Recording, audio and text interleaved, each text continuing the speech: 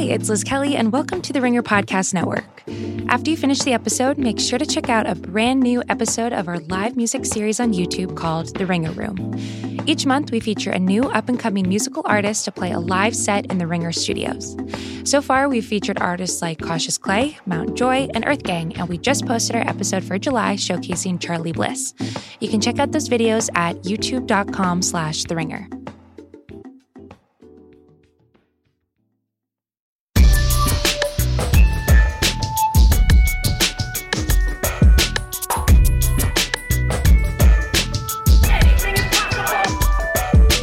Welcome to the Ringer NBA Show. I'm Chris Vernon, and joining me as he does every Tuesday from TheRinger.com is Kevin O'Connor, a.k.a. Kevin O'Bomber, a.k.a. Kevin O'Concert, a.k.a. Kevin O'Camera, a.k.a. Kevin O'Pinionated, a.k.a. Kevin O'Crisis, Kevin O'Candyland, a.k.a. Kevin O'Climber. Kevin! Someday, Chris, you're just going to go and just keep going and going and going for like 10 minutes straight. It was great to see you out in Las Vegas. And dude, it was so good. Last night, the NBA Summer League concluded with the Bright Future Grizzlies. Yeah! Bright Future Grizzlies! Woo! Hoisting the trophy with medals around their neck, and I guess they got T-shirts. I don't know for their win last night. But on something that does actually matter greatly, it was the performance of Brandon Clarke. And I think he is an interesting case study because what I was getting last night via social media was everybody talking about Brandon Clarke. And this is one of those rare circumstances where a guy gets drafted lower than people expected. There was a lot of the media that were very, very high, yourself included, on Brandon Clarke and his future prospects in the NBA. And it gave everybody kind of the opportunity to say, hey, what happened here? Why did the whole league miss on Brandon Clarke, who put up an MVP performance in Summer League, and despite playing only 22 minutes a night, averaged 15 points, 10 rebounds, knocked down some threes, which nobody expected was in the arsenal at all. 55% from the field, 76% from the free throw line, and was the 21st pick overall after a trade up by the Grizzlies to the Oklahoma City Thunder. What do you take away from this Brandon Clarke performance and the fact that virtually everybody had Brandon Clarke going higher than 21 in the draft, and then it comes to the people that actually get paid to make these picks, and he ends up 21st? Well, it's fascinating from an NBA perspective. I have yet to hear a reason that made a lot of sense to me. With Brandon Clarke, the knocks were his age. He's already in his 20s, he upperclassman. His wingspan, 6'8" wingspan, but to me that never really mattered too much because Brandon Clarke doesn't play like he has a 6'8" wingspan because of his leaping ability and his reaction time. He plays like a guy who has a 7-foot wingspan. It's been his weight. Weighed in at 207 at the NBA Combine, so how effectively can he defend big men when he has a big man skill set? Well, Clarke is more than a big guy. He's somebody who can defend on the perimeter, a weak side help defender with a high basketball IQ and a high motor. So it's the type of thing where I feel like Brandon Clarke in the draft with why he fell, people were trying to slot him into being something that he wasn't instead of looking at him for what he is. And he showed what he is in Summer League, Chris. He showed that he has elements of a Pascal Siakam in him with the rim running, with the hustling, with just the amount of versatility that he has. He showed some Sean Marion in him as well. And I don't want to go too far with that comp because Marion was a star in his day. But there's elements of Sean Marion in there with the above average jump shot, with the more of the big man style skill set, with a little passing in there as well. And just the overall sheer versatility in the defensive end of the floor. His shot blocking is not just because he's long and tall. It's because he's so smart and he rotates so perfectly. So for Brandon Clarke to win Summer League MVP, and then, of course, Grizzlies winning the Summer League championship, Clarke was a big factor of that, not just because of the numbers and the highlight plays, the dunks and the blocks. It's because he was always in the right position on both the offensive and the defensive end of the floor. And as you said, Chris, He got better since the end of the college season at Gonzaga, where he only shot 27% from three, did not take a lot of shots, but he revised his shooting mechanics. And what he had in college was good touch. He always had good touch on floaters and hook shots, those little runners in the lane, layups with either hand. He always had good touch. But now that he's revising his mechanics, that touch is translating to corner threes and even some above the break three. So Clark is looking like he was the steal of the draft in my eyes on draft night. And you don't want to use Summer League to confirm your biases, but it's nice to at least see it translating so far. The next step will be preseason and then regular season basketball. But I had him ranked 7th, and I have high confidence that this is going to continue with him. When I was putting together my Ringer article of the guys that can't fail, after Summer League, there were a few regrets, and Clark is obviously one of them.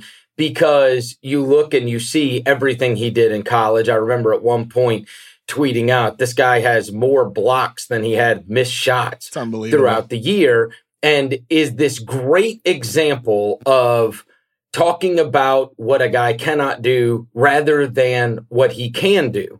And when I would talk to people about Brandon Clark, I went and pulled my notes as to like, why did I get talked out of this? And it was overwhelmingly shooting. That's why I got talked out of it. That in this day and age, you have got to be able to knock down a shot, because when it gets to the highest level, they are going to expose that you cannot knock down the shot. And it was a question. And so if we're doing this guy cannot fail, I at least was met with some level of resistance to, hey, it could not work out, Chris, because if you can't make a shot, you are going to be in a tough spot in the NBA. And that was a bit persuasive to me. I mean, that's why I got talked out of it. And I will tell you that the name that I had written down next to him that one executive said to me, they said, he's just like Larry Nance. So where do you want to draft Larry Nance? And do you want to say bullshit? And do you want to say Larry Nance can't fail? I'm just telling you what somebody said. I know, right? That's not my opinion. I know he's not just like Larry Nance though. Brandon Clark has way better touch than Larry Nance did in college, and also Larry Nance also has an injury history, which is another reason why he fell in the draft specifically. Right. In regards to Brandon Clark, to me, the reason why I felt some level of optimism with his jump shot was because of the touch factor. You could see that manifest for him in Summer League. He can do more away from the rim. It's just he had to revise his shooting mechanics. He already did at San Jose State before transferring to Gonzaga. That helped his jump shot, and he's done it again. So Clark, he's one of those guys who has shown a willingness to change his mechanics, and he showed some level of success in doing it with mid-range jump shots. So now it was about extending his range to 3. And he only attempted 9, and he hit 5 of them. So you're not going to read too much into the results. He very well may just be like a 30% three-point shooter. But you know what? That's okay to me. That's okay, because of the fact is that that's not his primary role on offense. His primary role is rim running, and that's what makes him a perfect fit alongside Ja Morant and a perfect fit alongside Jaren Jackson Jr., because Jackson Jr. can be the guy spacing the floor or taking on virtually any role on the offensive end of the floor. Ja Morant, pick and roll playmaking wizard, now has a lob threat in Clark. That is his primary role, attacking the offensive glass, rim running. If he can also shoot a jump shot at a slightly below average rate, that's cool, because that's not his main thing. It's defense and rim running on the offensive end, and that's where he's going to have his career established. And if he does become like a 35, 36% three-point shooter or even better than that, we're talking about somebody who's going to become one of the top 40 players in the league. That's the type of potential that he has if the jump shot becomes a real threat. But already he has a foundation to become a good player. And for what it's worth, there's people who are like listening to this right now, listening to us, Chris, like, it's only Summer League. This evaluation isn't based just off this month. It's based off his college career. It's a large body of work, not just Summer League. But what he's done has shown improvement since the end of the college season, and that's what's especially encouraging. You know, it's interesting that you brought up Marion, because I brought that name up to him when I interviewed him at Summer League as a guy that, say, if Brandon Clark reaches his full potential. I mean, Shawn Marion is an underrated player in the pantheon of the NBA. This is one of the great players we have seen.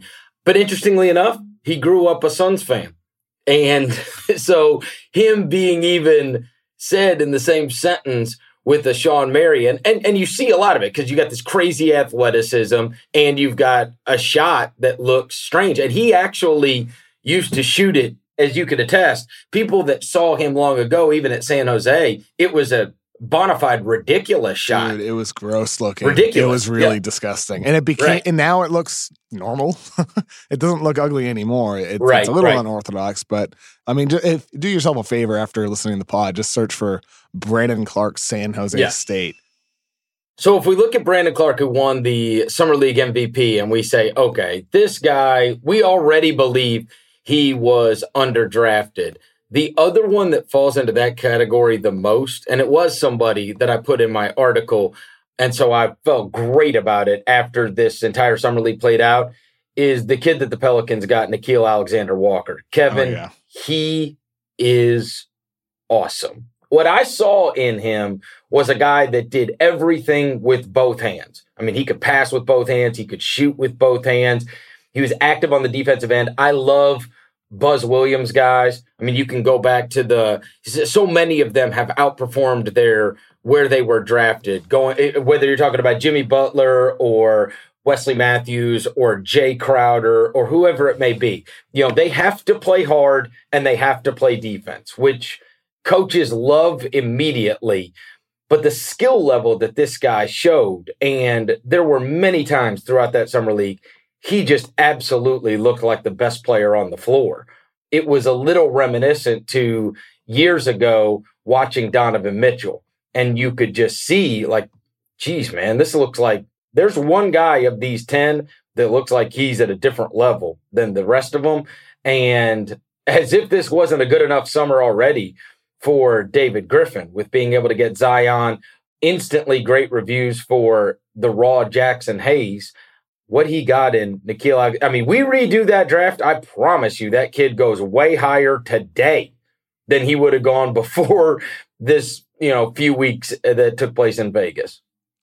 Yeah, I think with Nickeil Alexander-Walker, it was interesting watching him because he looked like the same guy he was at Virginia Tech in the sense that this past season, he improved his passing ability. They put the ball in his hands more often, and he showed off more or less secondary playmaking skills. Not really. He didn't look like a primary guy at the NBA level because he doesn't have great burst or great speed on drives.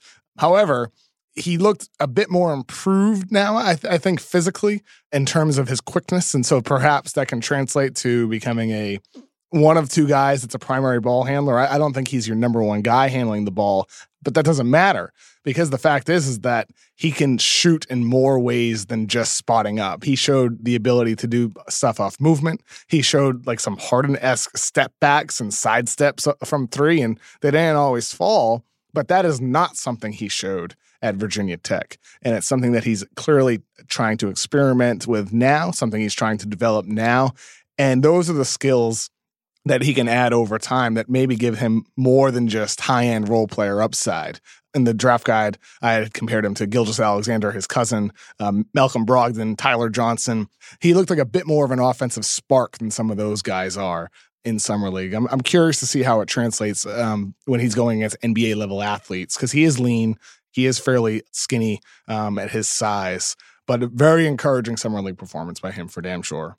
Other ones that stood out, I'll be damned, but it looks like Portland's got another mega dynamic guard in Anthony Simons. We talked about Lonnie Walker. Dude, he looks last so damn week. good. Yeah, those were two others that particularly stood out that really separated themselves. And the one other, and this goes along the same lines with the Clark thing, that I got talked out of, but is one of those guys where I was like, man, the guy can just flat score, and everybody in the NBA loves guys that can score, is Edwards, Carson Edwards. I mean, he's little.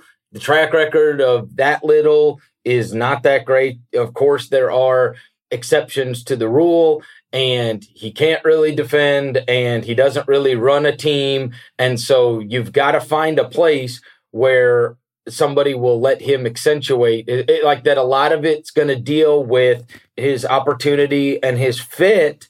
And if he gets drafted to the wrong team, this could go the wrong way. And that was persuasive enough for me to talk me out of it, that I felt like maybe I'm going to be too at mercy to who drafts him. But then after seeing the team that did draft him, which is Boston, who has had incredible success with small guys, and this is even prior to Brad Stevens, right? Like Eddie House, they've had these kind of guys, Eddie House, Isaiah Thomas, Kyrie Irving, now they got Kemba Walker, and Brad has done a good job of using these type of guys. You see him in moments and you think, this is absolutely, like, I see his role, which is come off the bench, flip the game for me, because the guy has just enormous onions. He has supreme confidence, and sometimes that can, onions. Yes, sometimes that can be his downfall. But I'll tell you, like, this guy can flat score, Kev. He can score, and I was pissed off watching him because I'm like, damn it. I mean, I knew this dude could score. I knew it. And so there is the thing you can do that can make you undeniable. Now, we will see, because we have seen little guys score in Summer League before at an extremely high rate. I mean, Nate Robinson is like the greatest Summer League player in the history of the world. I watched Josh Selby get his number retired, for Summer League performances. So it's not the end-all, be-all, but again, it's like it's definitely not the end all be all. No, but you take what you saw in college and then you amp it up with what you saw in Summer League, and sometimes it confirms, like, hey man, in the end, if you can hit a shot from 40 friggin' feet away, you can hit a shot from 40 feet away, no matter where you're playing. And we'll see how his career plays out, but I will tell you that was one that as I was watching it, I had instant regret, like, damn, man, I should have rode with him and I shouldn't have gotten talked out of it. But another example of talking about what he cannot do rather than what he can do. That kid can score. Yeah. I mean, with Carson Edwards, to me, like, if you're nominating players ahead of Summer League, guys who are likely to have success in the Summer League, Carson Edwards would have been high on that list because, as you said, Chris, for small guards, this is pretty much like their perfect platform for success, where there's a lot of chuckers out there and not a lot of, high-end defense. There's effort, but not a lot of high-end talented defenders. So for Carson Edwards, it's nice that it worked out for him. He was hitting deep shots, some tough shots off movement as well, not just all off the dribble. So for Carson Edwards, like, this is what he's going to be in the NBA, a spark plug who comes off the bench. But I'm not about to overreact to him. There's still limitations on the defensive end of the floor. His playmaking remains a weakness for him. So I don't think you necessarily made the wrong decision keeping him off your list just because of his Summer League performance, Chris, because those are serious flaws, and that's why he fell to where he did. But with that said, like, he clearly does have the potential as a scorer to survive and thrive within that role, maybe becoming a sixth man, not necessarily a sixth man of the year candidate, but I would not say no to that. I would not rule that out for him in his future, but I wouldn't overreact too much. And that's like the whole thing with Summer League, though. Like with RJ Barrett, after he struggled his first couple of games, so many people are already calling him a bust. And then he has a couple of good performances, and it's like he's a star. With RJ, to me, he really captured the essence of Summer League, just the overreactions from one extreme to the other. When really, to me, the value in Summer League has always been about seeing if guys are developing new traits, new skills. Like we mentioned Nickeil Alexander-Walker earlier, doing what he did, like the Harden-esque step backs and all that. Or as we said with Brandon Clark, the revised three-point shooting mechanics. That's the type of stuff I'm usually looking for in Summer League, less so than the results. So it's nice to see guys improving and showing new skills more so than caring about the results. Because too often, we have seen guys that shine in Summer League like a Stanley Johnson and then struggle in the NBA, or struggle in Summer League like Trae Young and then have a great rookie season. Too often that has happened to care enough about the results. All right, last thing to put a bow on Summer League. Kevin. Thank you. Please put a bow on Summer League, please. All right. There can only be one bright future team. And I feel like the torch was passed last evening via Kevin O'Connor. For years, you have clung to the bright future Suns. And there you were, calling them the bright future Grizzlies. Here's the thing, Chris. I feel like there can be two bright future teams. There's one bright future team where, like, it is completely serious with no amount of worry or concern about that team's future. And then there can be one bright future team the one that you dubbed them the Bright Future Sons, if I remember correctly, where there's a bit of sarcasm behind it. No, I dubbed them that because of the title of your article. That's why I dubbed it that. And you're going to be calling them the Bright Future Sons until Devin Booker's 35 years old. Devin Booker's going to be 35 years old on a 28-win team, and you're going to be calling them the Bright Future Sons. Oh, my goodness. Okay. I mean, if I'm picking one, it's the Grizzlies. They've surpassed them in terms of bright future rankings. That's actually an idea for an article. Look, if you put the Pelicans right there neck and neck, that wouldn't be a bad call. I mean, that was the cool thing about the summer is we saw the Grizzlies win the Summer League championship without Ja Morant, and the Pelicans had a lot of good success in Summer League without Zion Williamson. Both those teams have depth and talent beyond those guys, beyond their two big stars of the draft, number 1 and number 2 pick. Those teams would not surprise me if in the future we're seeing them battle in the postseason. They're just winning it all, Grizzlies and Pelicans.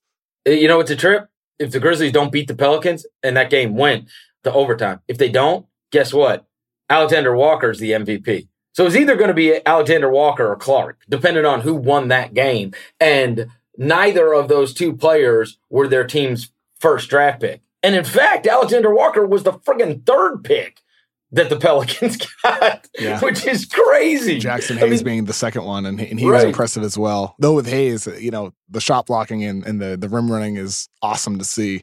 Still, like, this is the difference between him and Clark. Hayes is still years away from being like a super positive contributor because he doesn't have those instincts, the ability to read the floor on defense, whereas Clark is already there. Hayes just has probably longer upside in the distant future. He's just so young and raw that he's not there yet. Well, I will tell you that David Griffin, president there, said during their semifinal game, he was being interviewed, and he said, be honest with you, we took Jackson Hayes, and we figured this would be a redshirt year. Yeah. But he is much farther along and much better than we thought. Dude, and that's to me like what you're looking for in Summer League. It's a little bit beyond the results. It's more about how these guys are playing and how they perform. And like everything I just said about, his instincts that still aren't there, they're better than they were a couple months ago. I know it. I mean, his body looks better. His reactions look quicker. Everything about Jackson Hayes looked better on both ends of the floor. So when you factor in the athleticism and everything else, and how that manifests for him on the floor, he does look like a guy that's going to deserve minutes as a rookie. So it's going to be exciting, even more exciting to watch that athletic, fast Pelicans team this coming season. They're going to be high up the league pass rankings alongside the bright future Grizzlies. All right, so that puts a bow on Summer League. We got to get into this Westbrook stuff, Kev, because I love this so much. Oh, it's crazy. Love this. So a week ago when we did the mismatch, I said to watch out for the Rockets. You and I had both been at Bill Simmons' live podcast at Caesars. Me and Mark Titus were sitting with Daryl Morey and his daughter there. Now, I did not have any inside information from sitting next to Daryl, but I opined that him getting into the conversation about having huge stars on your team and his infatuation with stars and the fact that he went on this rant talking about how you cannot overpay. He was really ranting up there. Yeah, you cannot overpay the best players. Like, stop it already. Because when people talk about, this contract's impossible or this guy is so overpaid, like these are the best players in the world. And those are not the ones that we need to be talking about are the ones that are overpaid. And I just listening to it, I know he has Paul on his team. It also felt like a justification for Westbrook, who had been the subject of people saying, he's one of the worst contracts in the league and this guy's contract's terrible and yada, yada, yada. Well, now Daryl Morey, who was once dubbed Dork Elvis by Bill Simmons and is a beloved figure in the analytics community, the guy who started the Sloan Conference, no less, the anti... What does Bill Simmons call Sloan? The Dorkpalooza? Yeah, Dorkapalooza. Dorkapalooza, yeah. So I love this. I love this so much because now you see people changing their tunes on Westbrook because Daryl acquires him. He has been the whipping boy, and he is like the anti analytics community guy, right? He is, and in fact, they are polar opposites, both Harden and Westbrook. And when that argument came to be just a few years ago for the MVP, you saw people drawing lines in the sand. I find it hilarious to see the change in tune a little bit on Westbrook and kind of like, hey, he's still one of the greatest players in the world. And if you got to do it, you got to do it. It wasn't that long ago. Westbrook was a losing player on the worst contract in the history of history, who got fake rebounds and can't shoot and blah, blah, blah, blah, blah. And now it's like, oh, well, he's still a great player. And man, imagine if this could work with James Harden. If you can take a step back, you've been an anti-Westbrook guy too. Do you feel like you've been stabbed in the back by Daryl Morey? Yeah, I'm currently bleeding out right now, Chris. However, let me take a step back and say this. So with Russell Westbrook, for years, I've written the article like 5 times since being hired at The Ringer. The second article I ever wrote was titled The Russell Westbrook Roadmap, and it was about how Westbrook's flaws hold Oklahoma City back from reaching their ceiling. It holds Billy Donovan back from running his more motion-based offense that he would prefer to run.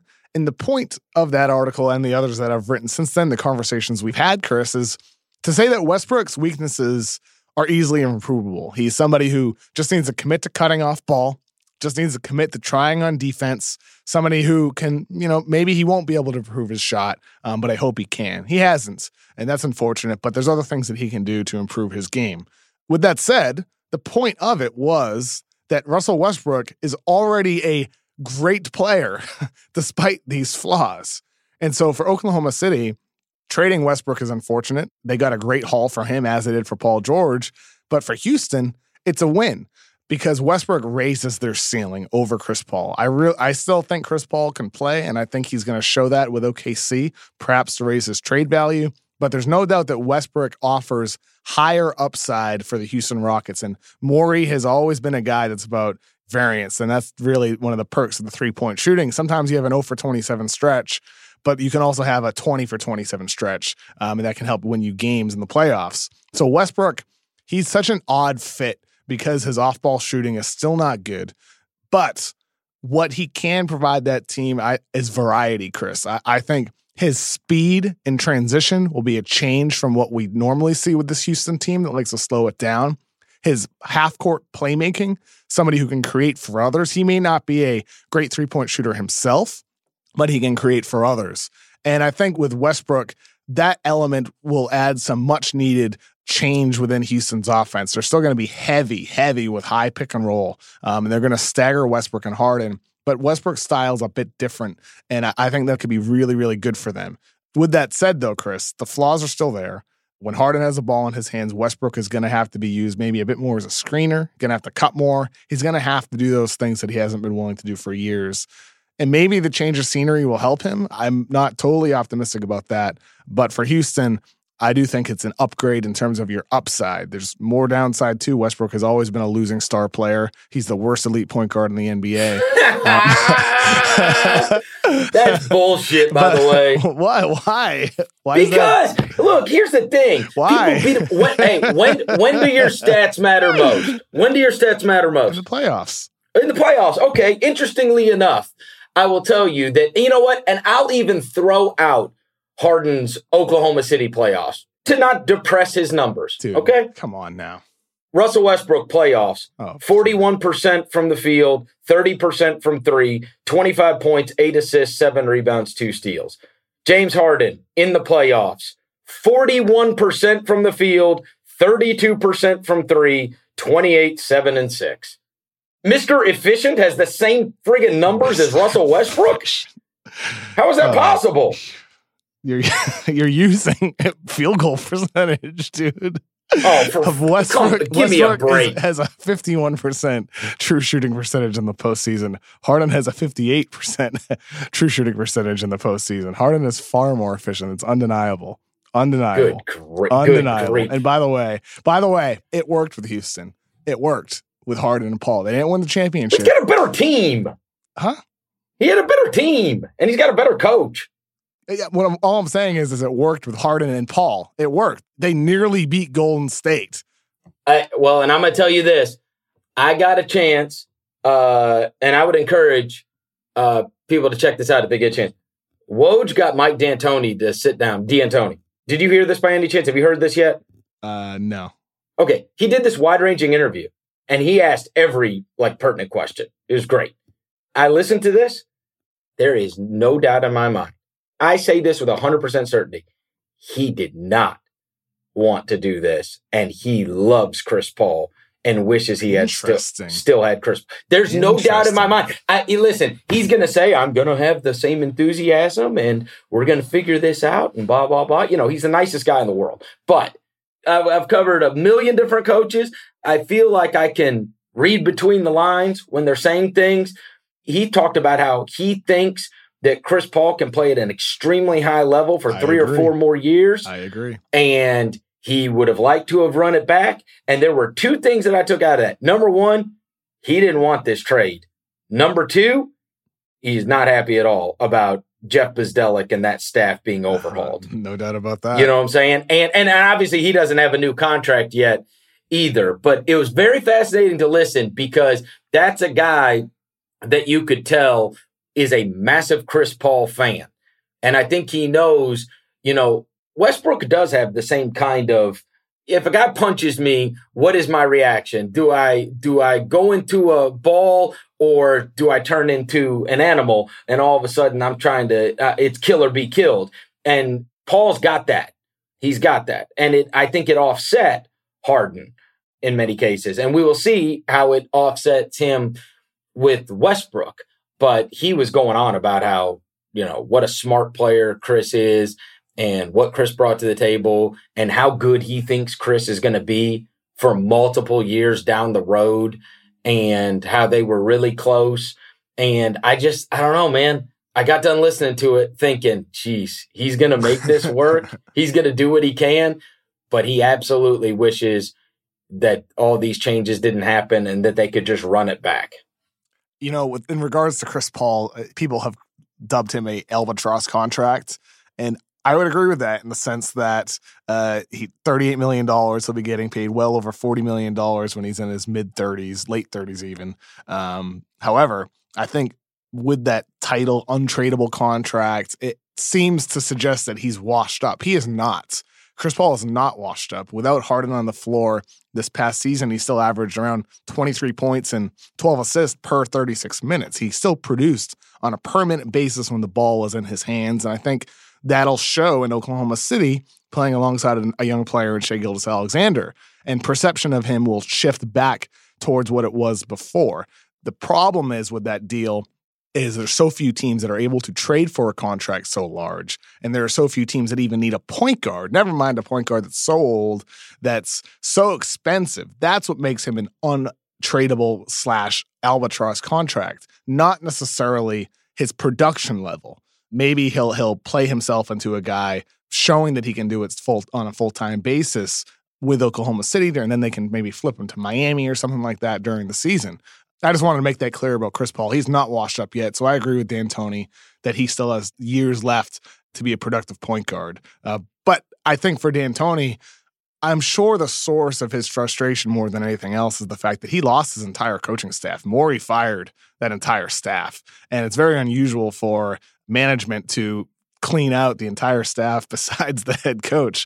Seems to suggest that perhaps D'Antoni's time in Houston may not be long.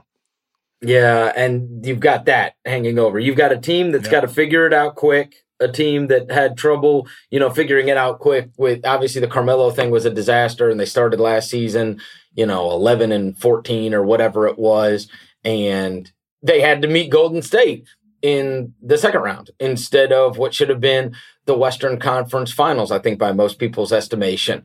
And I don't know, man, you've got that hanging out there. You've got the whole Westbrook and Harden thing. And how is this going to work together? You've got these players who have posted the 2 highest usage rates, in the history of the game, playing on the same team. I will say this in Westbrook's defense, and I've mentioned this many times before, Paul George was having as good a year as he's ever had, playing alongside him and was playing at an MVP level. We know Kevin Durant won an MVP playing alongside Russell Westbrook. And so the idea that, hey, this guy who is a selfish player who has this high usage and whatever is a detriment to the elite player by his side, that's not fair at all. And in fact, the evidence suggests to the contrary, because he commands so much attention. And that's the fascinating, like, what is the ceiling on a Harden season? You wouldn't expect it could be greater, but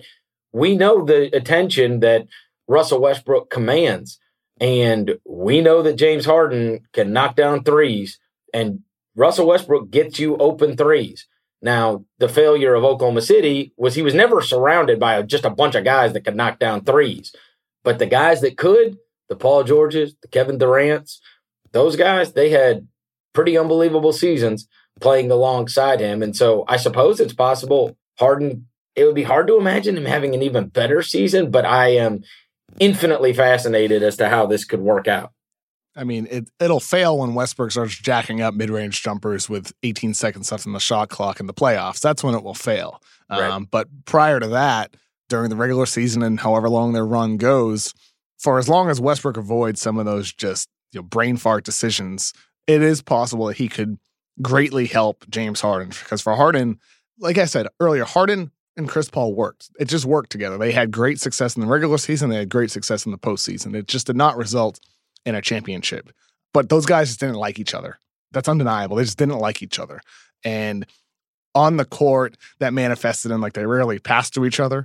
And that led to Harden only attempting 70 catch and shoot 3-point jumpers compared to 943 3-point shots off the dribble. Just an insane disparity between those two. 943 pull-ups compared to 70 catch and shoot threes. Is that true? That is true.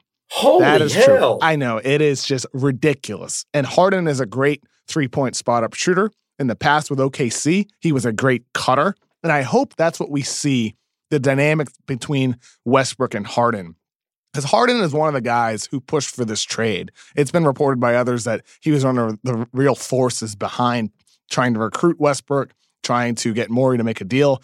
I had heard prior to this all happening that Harden may have gone as far to request a trade if Paul weren't traded. And obviously Darryl would never have traded James Harden, but that's what I had heard. That's how far their discontent with each other went, that Paul wasn't happy with Harden and Harden was not happy with Chris Paul. So that was an extra motivator for Morey to make this deal. And Westbrook and Harden like each other. They've known each other for many, many years, since before they were both in NBA or even in college. And they had success together in Oklahoma City. And so I have confidence that these guys are going to be able to figure it out, just like Paul and Harden did. They learned how to coexist. But Harden and Westbrook actually like each other. And maybe that'll lead to more spot-up opportunities for James Harden, in addition to just his elite ability to score on the dribble. Maybe we're going to see more of it off ball now. I really feel like it's either going to be unbelievable or it's going to be a disaster. I see very little circumstance that it's just okay. You know what I mean? No, it's not. Yeah, you're right. Like, this can implode, or they're going to quickly become the favorite. Well, and you wonder if it's Harden's last stand on this stuff, because they filtered through coaches, Kevin McHale, Dwight. It's Westbrook's last stand. That's what it is to me. So. Like, this is Westbrook's chance to show that he can change and evolve, that he can adapt. He's not done it.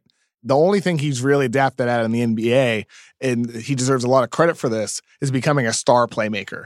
He was not that at UCLA, and he became one in the NBA. But beyond that, after he's reached his level of stardom, we have not seen him adapt, becoming a more active off-ball player, becoming a more consistent defender, or becoming a better shooter. This is his opportunity in a new system next to James Harden, and just a drastically different system that he's ever played in before, to show that he can evolve his shot selection, limiting those early mid-range pull-ups that he's always had, that have always been so frustrating and a negative towards his own team. If he can eliminate those, he doesn't need to cut once during the whole season, but if he's able to eliminate those early clock pull-ups from 2, It's a successful season for him, period. And this is why it drives me crazy with the way we talk about Russell Westbrook. It's always about what he doesn't do. Like, if he did this, he's the perfect fucking player. Like, he's the perfect player. It goes without saying what he does well. He's a star, man. He's really, really good. He's one of the best point guards of the decade, but he has these easily improvable weaknesses. But when people talk about James Harden, they don't talk about how Kevin McHale's gone and Dwight Howard's gone and now Chris Paul's gone. And then when it comes to the playoffs, he vomits all over himself. Yeah, but like, the vomiting part is just BS. And yet every time Russell Westbrook comes up, it's like he doesn't cut off screens and he doesn't do this and he doesn't do that and he doesn't do this. He averages a friggin' triple-double. Yeah, because everybody knows he vomits over himself in the postseason. Westbrook has vomited over himself for years in the postseason. Oh, for goodness sake. Holding back Kevin Durant back in the OKC Holding days back. with his poor, shot selection. Did you watch the games? Oh, clearly for goodness sake. Clearly not when you're saying James Harden vomited over himself when he had an unbelievable series against the Golden State freaking Warriors. Oh my God. He didn't have, listen, he's got a team without Durant on his home court. On his own court. On his own court. And then he has a game 7. He's got 2 games to do it. 2 games to be the man. The other guy's out. When it mattered most, who showed up? Steph Curry. Steph Curry showed up. He got to face the Warriors when KD got hurt. Dead to rights. He had the Spurs on his home court and got beat by 1,000 a few years ago. Stop it already. No, he stunk that game. No doubt about it. He did. He did. Yeah. You're right. Stunk that game. You're right. That one. The one that really mattered is the one he stunk in. But he did average nearly 30 points per game. Yeah, great. With solid efficiency in 7 games against the Golden State Warriors, a team that went on to win the championship. Here's what Daryl knows. He needs somebody that's built for it, a real alpha. And he just tried to improve Paul because Paul was there when Paul's the one that's going to fight and clutch and grab while James Harden is twiddling his thumbs at the half-court line. And Westbrook, listen, they'll either win or lose, and it'll be because of Westbrook. Trust me. And I suppose it'll come down to whether he cuts off the ball or not. Guy averages a friggin' triple-double, for God's sake. It's so funny to me that you're like bashing Harden. Harden in that Warrior series that I'm referencing, this is the 2018 semis, the series where Chris Paul got hurt in Game 5, I believe, and missed the last 2 games. Harden in that series had a 49.2 true shooting percentage, which is not good, but it's pretty comparable to Westbrook's playoff career 51% true shooting percentage, and you're saying Harden vomited over himself that series. Well, apparently Westbrook in every playoff round, on average, has vomited over himself on the offensive end of the floor in terms of his shooting efficiency. So for Harden, man, like he was his shooting efficiency. Like, are we just going to act like he doesn't do all the other stuff or no? What other stuff? I just want to hear you say it. We're going to act like he doesn't rebound. We're going to act like he doesn't get assist. We're going to act like you're saying Harden doesn't pass the ball or rebound? No, what I'm saying, Kevin, is Westbrook. This guy brings a ton to the table. I know. I'm not saying Westbrook sucks. No, you go back to what he doesn't do. Westbrook's a really good player. It's so hard for anybody to talk about him. It's unbelievable. It's always about what he doesn't do. Dude, I'm sitting here telling you Westbrook is a great player. He is a great player. He is now follow it up. He is one of the best playmakers in the league, and that's what makes him such an exciting fit in Houston now. When he has better spacing than he's ever had before, better shooters around him, perhaps than he's ever had before. Now do what you want to do. That's what makes it so exciting. Do what you want to do. It's driving you crazy. Do what you want to do. But now go ahead and shit on him for 5 minutes. The flaws go right alongside the pros, dude. They do. It's a fact. Just like for James Harden, for years, he was a major liability on the defensive end of the floor. It mattered. The flaws matter, just like the positives do. Harden has improved his effort as a defender, and that's a good thing. It's a good thing. Like, he's still not great, but he's improved. For Westbrook, like, you still want to see him improve some of those weaknesses. And hopefully in Houston that happens, so we can see a great player, a truly great player, reach an even higher level. That's all it's about. Seeing a great player reach an even higher level. Right. That's all. That's all it's about. And so for Westbrook, some of these flaws that he's had in the postseason are so frustrating, Chris, because they are so easily improvable. That's what's long bothered me. When he's shooting teams out of games with those careless pull-ups early in the clock, that's frustrating. Just don't do it. That's it. Look for the pass. And maybe in Houston, we has more driving lanes to get to the rim, throw down dunks, or lay the ball up, or kick it out for threes. Maybe we will see those mid-range jumpers eliminated. Maybe playing alongside his buddy and James Harden will help him. And I hope so much that that's what we see, because for Westbrook, that's been my long source of frustration with him, that he is this great player that I just want to love, Chris. I want to love Russell Westbrook. Oh, God. And maybe I will love him in Houston. I hope to.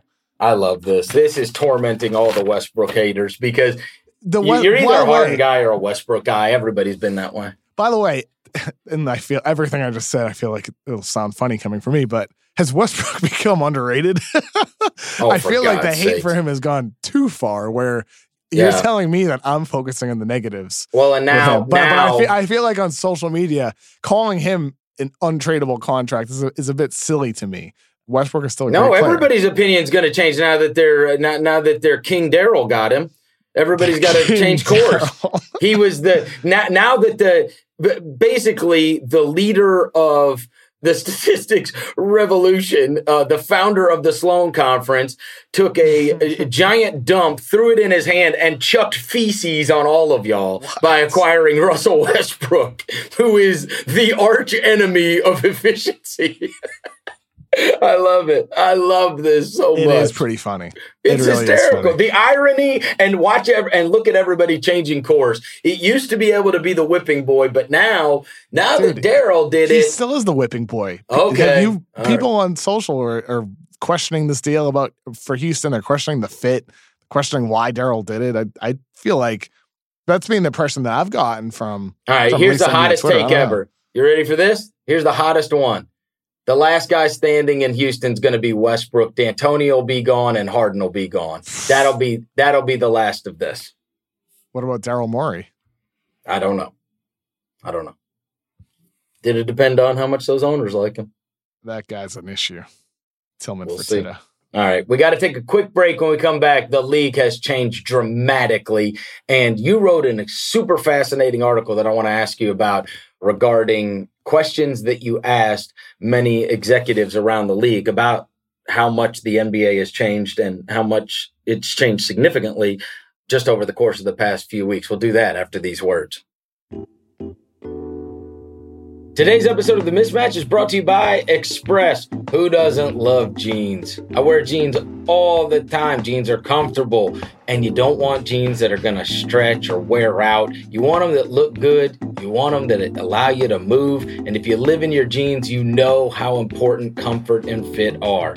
And Express Hyper Stretch jeans are designed with the highest level of stretch for maximum comfort, so you can make moves all day long. Plus, with more sizes and styles than ever before, Express jeans have the perfect pair for you. Everybody wears jeans, but no two people wear them exactly the same way. Find what fits your ambition, your style, and your life. Find what fits you.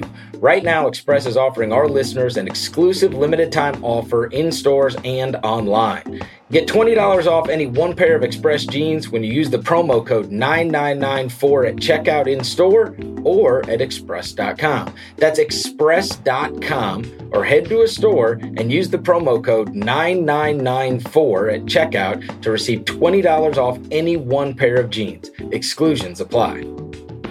Today's Mismatch is also brought to you by Google Fi. Doesn't it feel like most phone plans just weren't made with us in mind? Between bad coverage, paying too much for data you don't actually use, and crazy roaming charges, Google Fi is a phone plan by Google made with features that people like you and I actually want. Features like free international roaming, so you never have to worry about calling up your provider to let them know you're going to be traveling, and 3 networks in one, so you can stay connected wherever you are, from your home to your office and everywhere in between.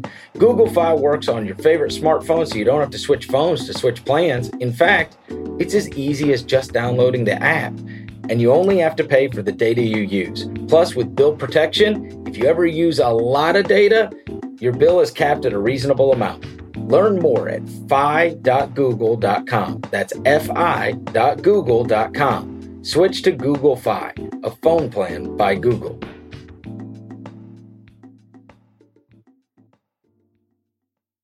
All right, Kev. So I mentioned your article that you wrote about how much the league is changing and that you talked to all manner of people about this. You start off by talking about the Thunder and what they got in return. And it made me think about a subject that I've thought about a lot recently, which is it used to be 5-10 years ago, if you traded a star level player in the league, you had virtually no chance of getting great return. Like you almost always lost that deal. And what we have seen, at least in the past few weeks, whether it was the trade for Paul George or even prior to that, the Anthony Davis trade, at least it feels like the insane amount of return gives the teams that move the stars the opportunity. And I guess we could throw Westbrook in there too, right? So you got the Paul George trade, you got the Westbrook trade, you got the Anthony Davis trade. Obviously, you'd rather, if you're the team, have stars than what you gave up. But it feels like there is a real chance at the other team feasibly winning a trade now. And I think that you gathered from the people that you talked to around the league that the general consensus was the Thunder and Sam Presti, though it was not a desirable position, did an unbelievable job getting return. I guess I'll start with this. Do you think it was just an anomaly that you had this bizarre situation where, Daryl needed to do something in Houston and so saw the opportunity to give Westbrook so he's able to give up tons of stuff, and the Clippers were really under the gun, felt like they weren't going to get Kawhi by most accounts if they didn't get George, and so you just kept saying yes,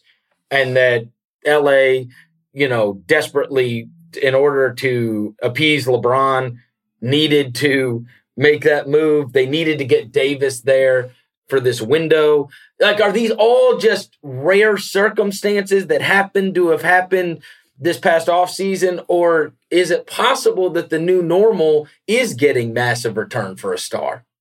I think it's a couple of things, but primarily I would just say it's the players involved. It's, as you said, Anthony Davis. He is one of the best big men that we have seen in his 20s.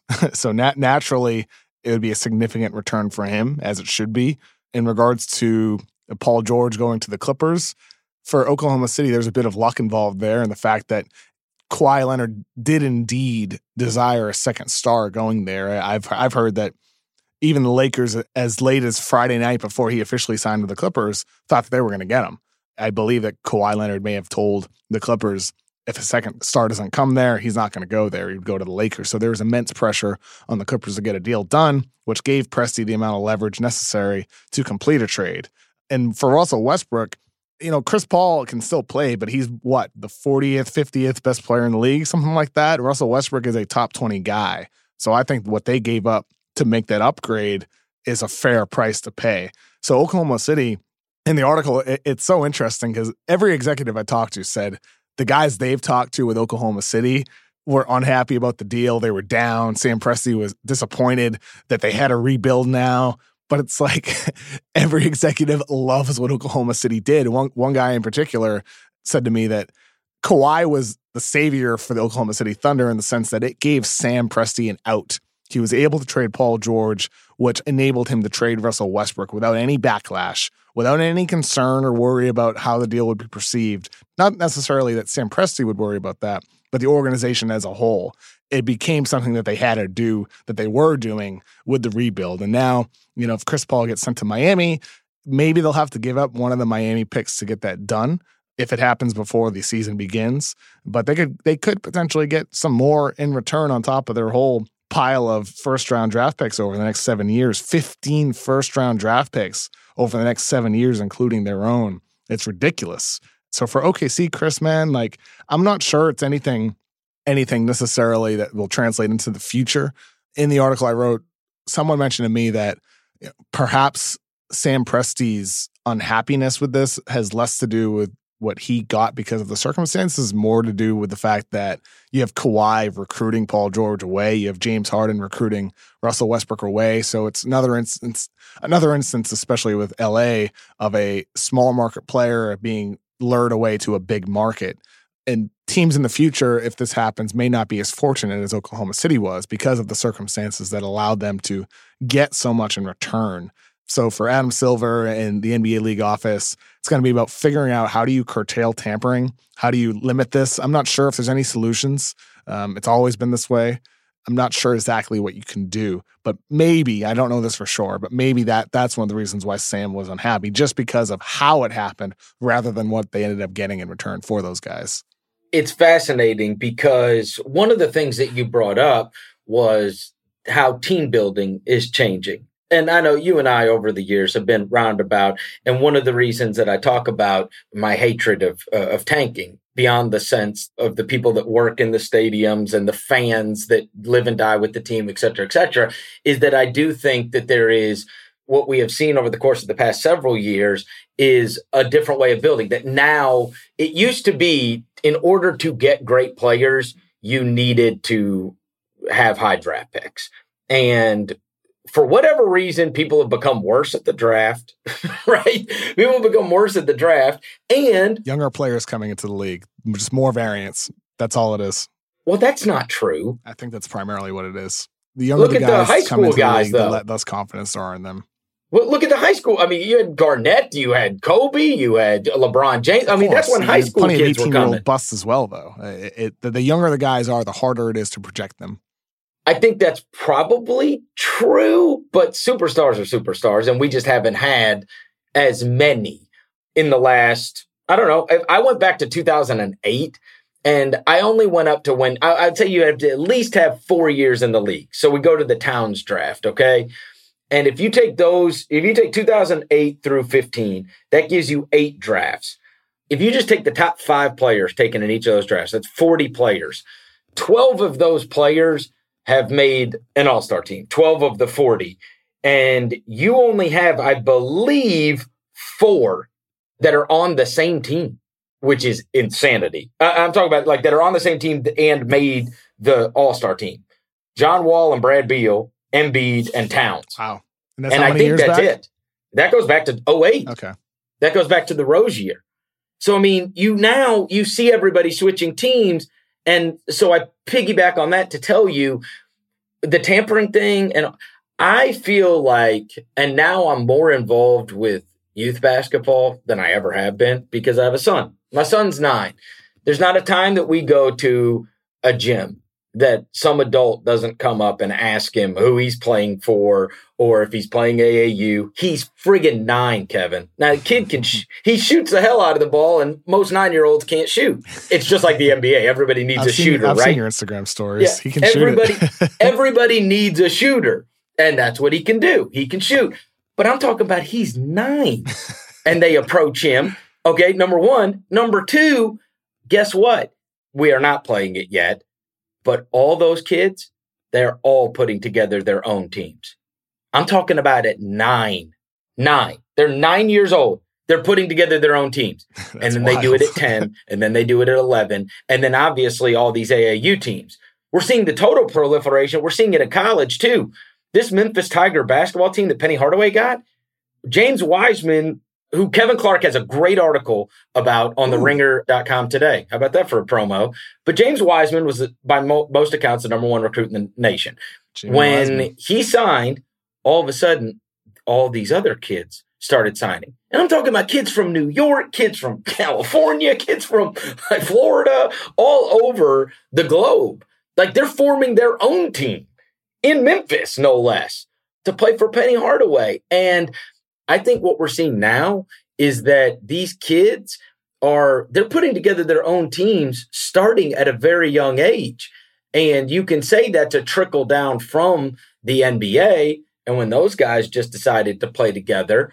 But I do think now on the way up, that's what they're going to be used to. Used to be you would just go to the high school that, you were assigned to.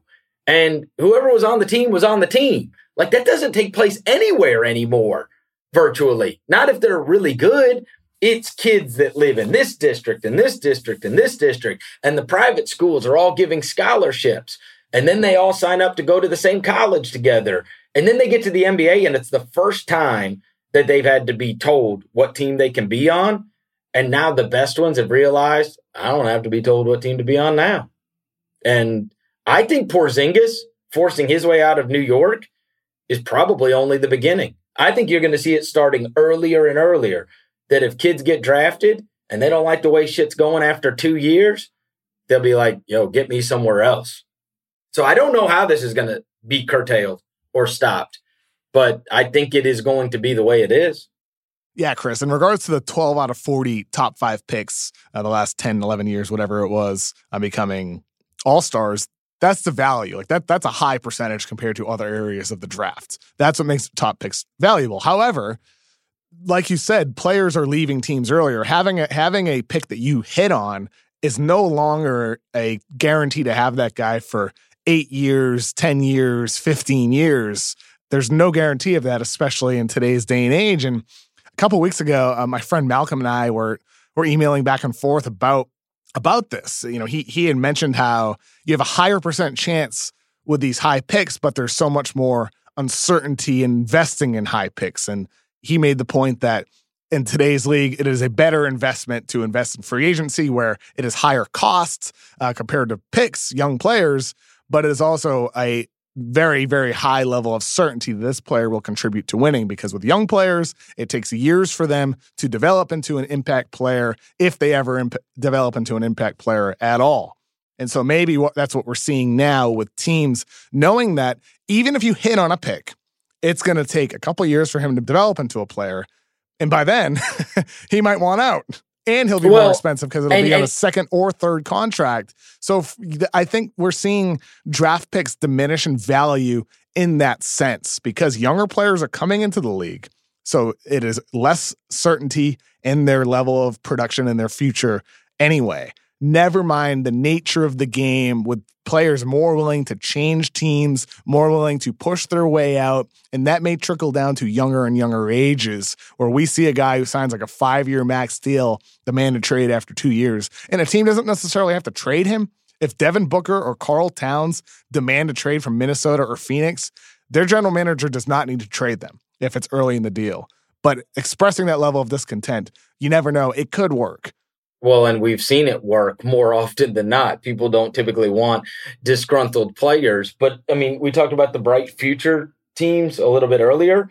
Let's say let's just say the Pelicans and let's say the Grizzlies, 2 teams that showed very well in Summer League. What are the chances that Ja Morant, Jaren Jackson, and Brandon Clark are on the same team for 5 years together? I mean, I'd love that. I'd love to hope that that's true. Or that Nickeil Alexander-Walker, Jackson Hayes, and Zion Williamson are on the same team for 5 years. Like, I think 10 years ago, it was just, we thought, yeah, they're going to be on the same team together for a long time. But even James Harden and Kevin Durant and Russell Westbrook weren't on the same team for 5 years, you know? Like, that's the way it is now. And with so much influx, I do think there's a lot to think about regarding how we build teams. I think it has changed dramatically. And we just saw the whole league get turned upside down within 3 weeks. Yeah, you know? To your point, in regards to like these cores that were drafted, Westbrook, Harden, and Kevin Durant, that's sort of what's changed a little bit, where the ideal has long been, and it still is the ideal, it's just hard to pull off. The ideal has been you get these higher risk prospects that are on cheaper deals that you hope develop into star players. And that is more of an efficient route to go, rather than signing players or trading for players with assets who come with a higher cost, even though they have greater certainty in what they can do on the floor. And this offseason especially, we've seen teams just unload draft picks. And I think that's because of the level of the talent, but maybe there's a bit more of a willingness to do that because picks do have less value. And some of those future picks, especially if the NBA does change the age limit from 19 to 18, which would allow high school players to enter the league, there'll be even more randomness within the draft.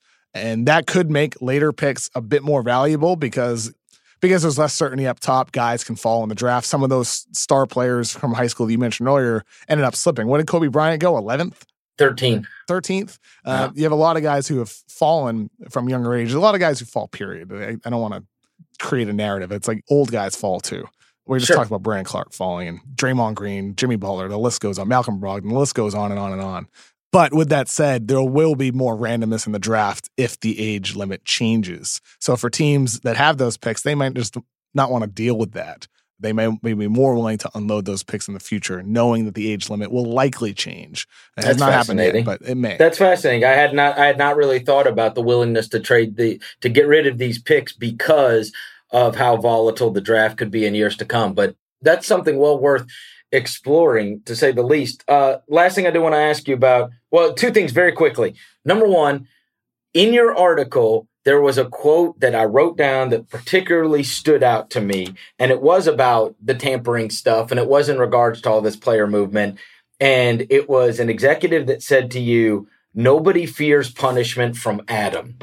And the reason this stood out to me is because I would say Adam Silver's popularity rating is at like 98%, right? Fans, media, teams, like he is easily the most popular of the commissioners within their league.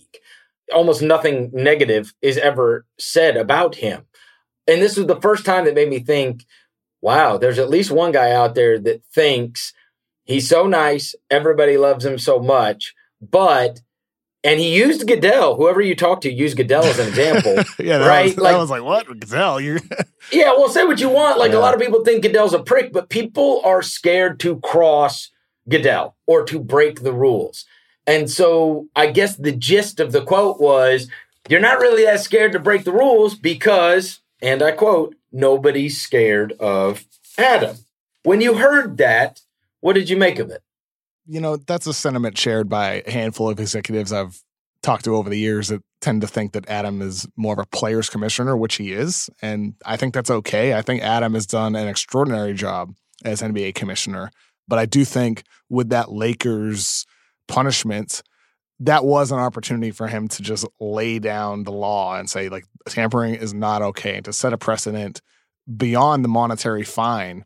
I think Magic Johnson got fined $50K for the Jimmy Kimmel thing, and then the Lakers got fined the $500,000 when it was discovered that Rob Pelinka had tampered for Paul George with his agent, Aaron Mintz. A lot of executives at the time thought that was a light fine. A lot of executives now, even after everything that happened, believe that what Silver should have done and could do if this happens again in the future, at that point, is just remove first-round draft picks. The next quote in that article was about how someone said, like, basketball operations is what needs to get hit. Like, it can't just be a fine. A fine doesn't make an impact. That nobody is afraid of that. If you're going to tamper and you get hit with a fine, which is already a slim chance because teams have to file charges for the league to investigate, and then it can be tough to even find that a team did indeed tamper. But if you do have a significant punishment, you may be a bit hesitant to even consider tampering. And somebody asked me, I think this quote went in there, is I thought this was good. He said, "Would you ever run a red light if the penalty was 2 years in prison?" And like, the answer is no, like, you wouldn't.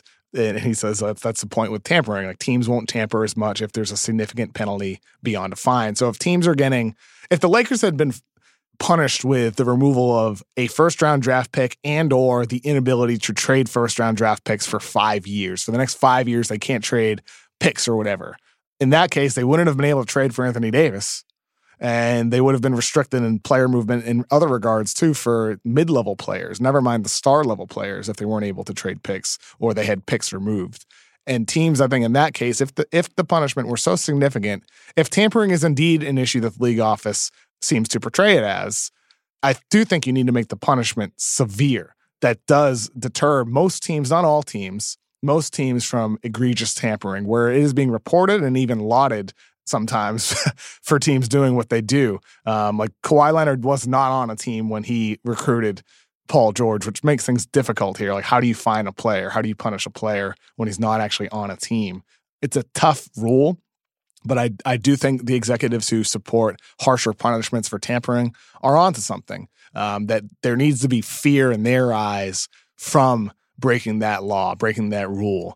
Overall, Adam's done a great job, but that's one thing I think if Adam were to heavily punish a team, I think he would still have super positive reviews from fans, from players. I think it would just be like, whoa, he's getting serious now. There's a little bit of stern in him.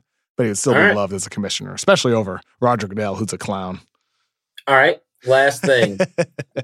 You got that in there. Last thing. Yes or no, would you have given Ben Simmons the extension? I say yes. Of course. Okay. Then we agree. Kevin, it is always a pleasure.